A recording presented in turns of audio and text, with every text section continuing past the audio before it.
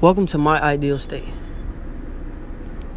And today's topic is going to be finding favor when you do favors. When I woke up this morning, I felt favored. Favor means, to me, things working out in my favor. Like, things I want and things I desire are beginning to happen.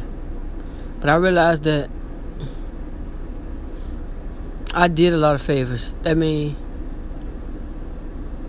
I was open to a lot of favors, to delivering favors for other people as they came my way. And I realized that, in effect, I received favor. So, my message is favor for favor.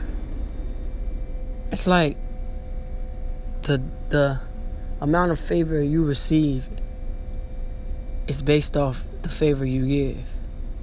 I know we do things for certain people, and then people do things for you. It's like cause and effect. So, my message is, if you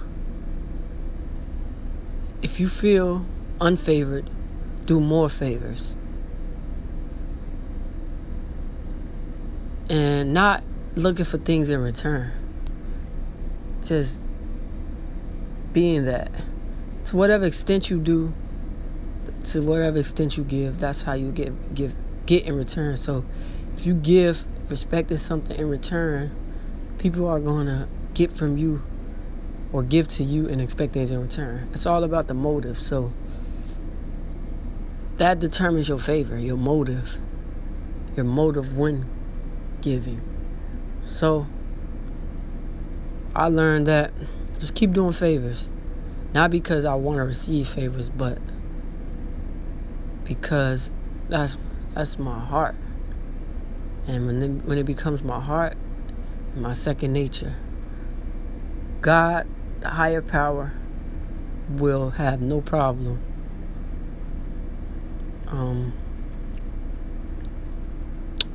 favoring me and putting favor on my life. So, my ideal state, favor for favors.